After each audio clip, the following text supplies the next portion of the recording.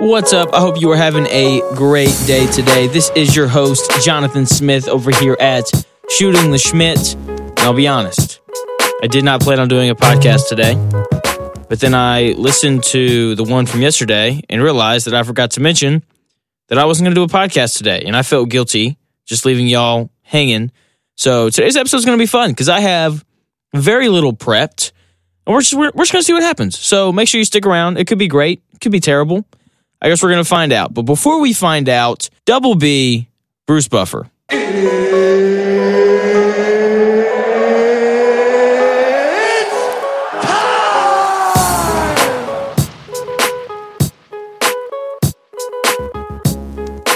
Thank you, Bruce.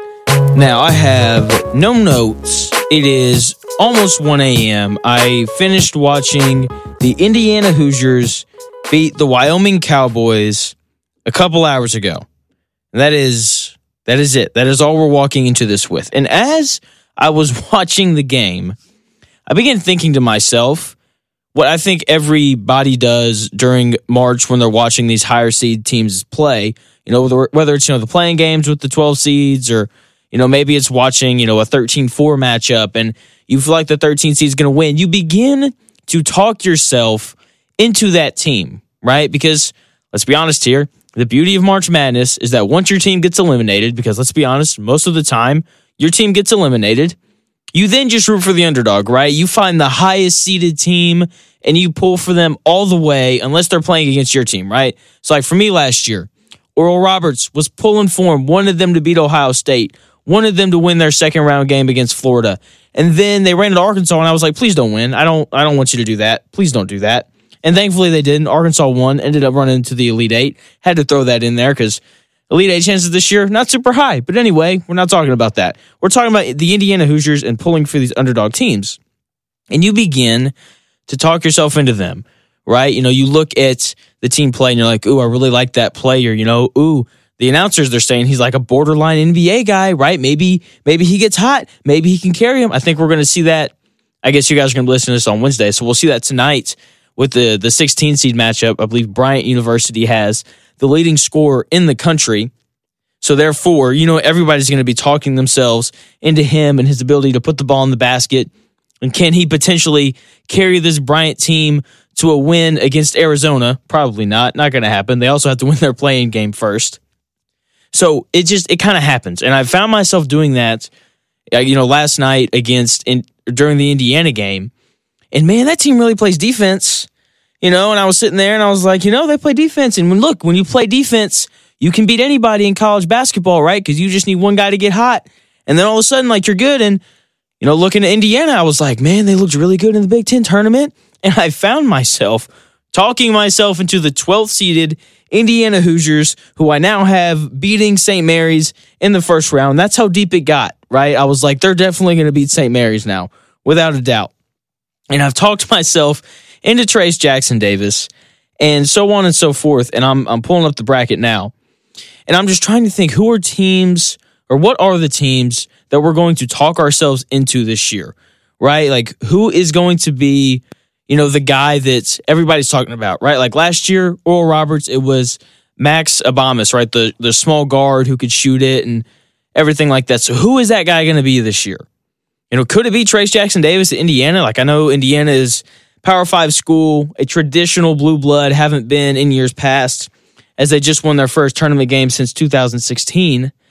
And who is this player going to be? And I'm so excited to see who it's going to be and who's going to be the Loyola Chicago this year, right? Like, this is why we love March.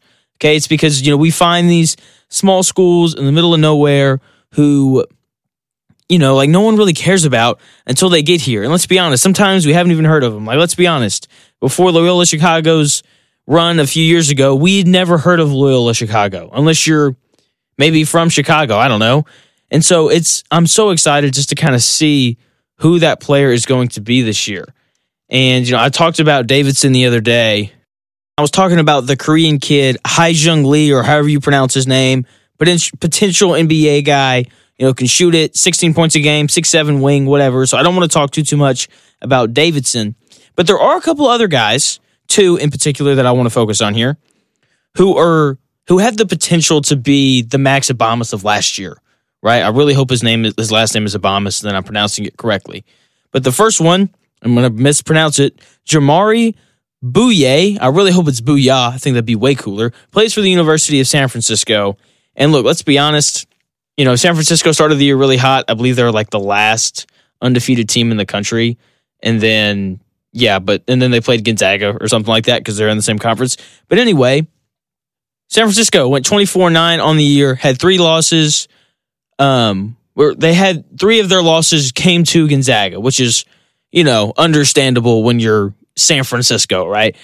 Either way, Booyah, that's what we're going to call him, is a significant reason as to why San Francisco has been so great this year. He's averaging 17 points, 5 rebounds, and 4 assists, and he's shooting 47% from the field, which is really good for a guard, right? And as, a lower seed in the tournament, San Francisco should be a lot of fun to watch. This is a mid-major that I have heard a lot about, and I'm really excited about. Booyah, he has increased his draft stock from being undrafted to being like a late second-round pick. And look, man, he could show out in the tournament and, launch that, or maybe he shows up and he struggles and he falls, and it'll be really interesting to see. And that is, another one of the draws, right, is we hear about these mid-major guys. And it's like, he plays at the University of San Francisco. Like, of course he's getting buckets. Like, they're a mid-major. Who cares? It's so nice to see, these guys on these mid-major teams play against, the Power 5 conference guys, right? To see them play against the blue bloods of the world, the Kansases, the Dukes, the Arizonas, the UCLAs, so on and so forth. And to see these guys that we've heard about, but haven't necessarily seen play because, those mid-major games, they just aren't on TV. It's fun to see them play against that higher level of competition to really kind of get a glimpse at what these guys can be, right? And so, Jamari Booyah, he's, I'm excited to see him play, right? He's a 6'2" guard, so he's, just a normal sized point guard, in my opinion, right? And, he can shoot it off the dribble. He's got really good range, and I am really excited to see him play. They're actually playing up here in Indianapolis, so I'll get to see him in person. Had to throw that in there too. Have to throw out the credential brag whenever I can. And so, he's definitely one of the guys that I'm looking forward to seeing. Another guy, David Roddy from Colorado State, another potential NBA guy. Very different style from our guy Booyah. He's a little bit thicker, built more like a tight end in the NFL, broad shoulders, tree trunk kind of guy, And he's a monster inside, right? He rebounds at a high rate, and he passes the ball well too for a big guy. So he's very skilled as opposed to, it's not like he's just some huge dude who plays at a mid-major so he's able to score because he's just bigger than everybody. He's actually like a skilled player. He's the primary scorer on this Colorado State team. He's going to get doubled a lot. And, with his ability to pass the ball, he's going to be a lot of fun. And I'm excited to watch him as well. And there's one more guy that I want to get into before we wrap it up here. One more player that goes by the name of Peter Kiss, which is a fantastic basketball name. Anyway, he is the leading scorer in the country, plays for Bryant. He averages 25 points a game, which is a lot, especially when you consider the fact that he doesn't even shoot 30% from 3, and I believe he's a guard. He looks like a guard. It says he's a guard here on the ESPN website. And he is a guy who I am so intrigued to see play because it's not like, he's huge. He's only 6'5", right? He's a transfer from Rutgers too, so he's played against these, higher level teams. The Blue Bloods, haven't played in the Big Ten. And then, he's gone to Bryant now, and he's averaging 25 points a game, which is really impressive. Trying to figure out the shooting thing because he shot 42% from 3 last year. And this year he's just really struggled. That's weird. And he's a guy who I also want to keep my eye on. He's definitely, especially, if they somehow pull off the miraculous upset, it'll be because Kiss went out and got 40 points or something crazy like that. So he's definitely a guy that I could see America falling in love with, during the magical month that is March and the fantastic time of the year that is March Madness, the single greatest postseason tournament in all of sports. So that's going to do it here at Shooting the Shmitt. Keep an eye on those guys. I'm so excited. March is here. College basketball. I'll be back again on Monday, hopefully with a guest to recap all the craziness that's gone on over the weekend. So once again, that's going to do it here. I'll be back again to talk to y'all on Monday.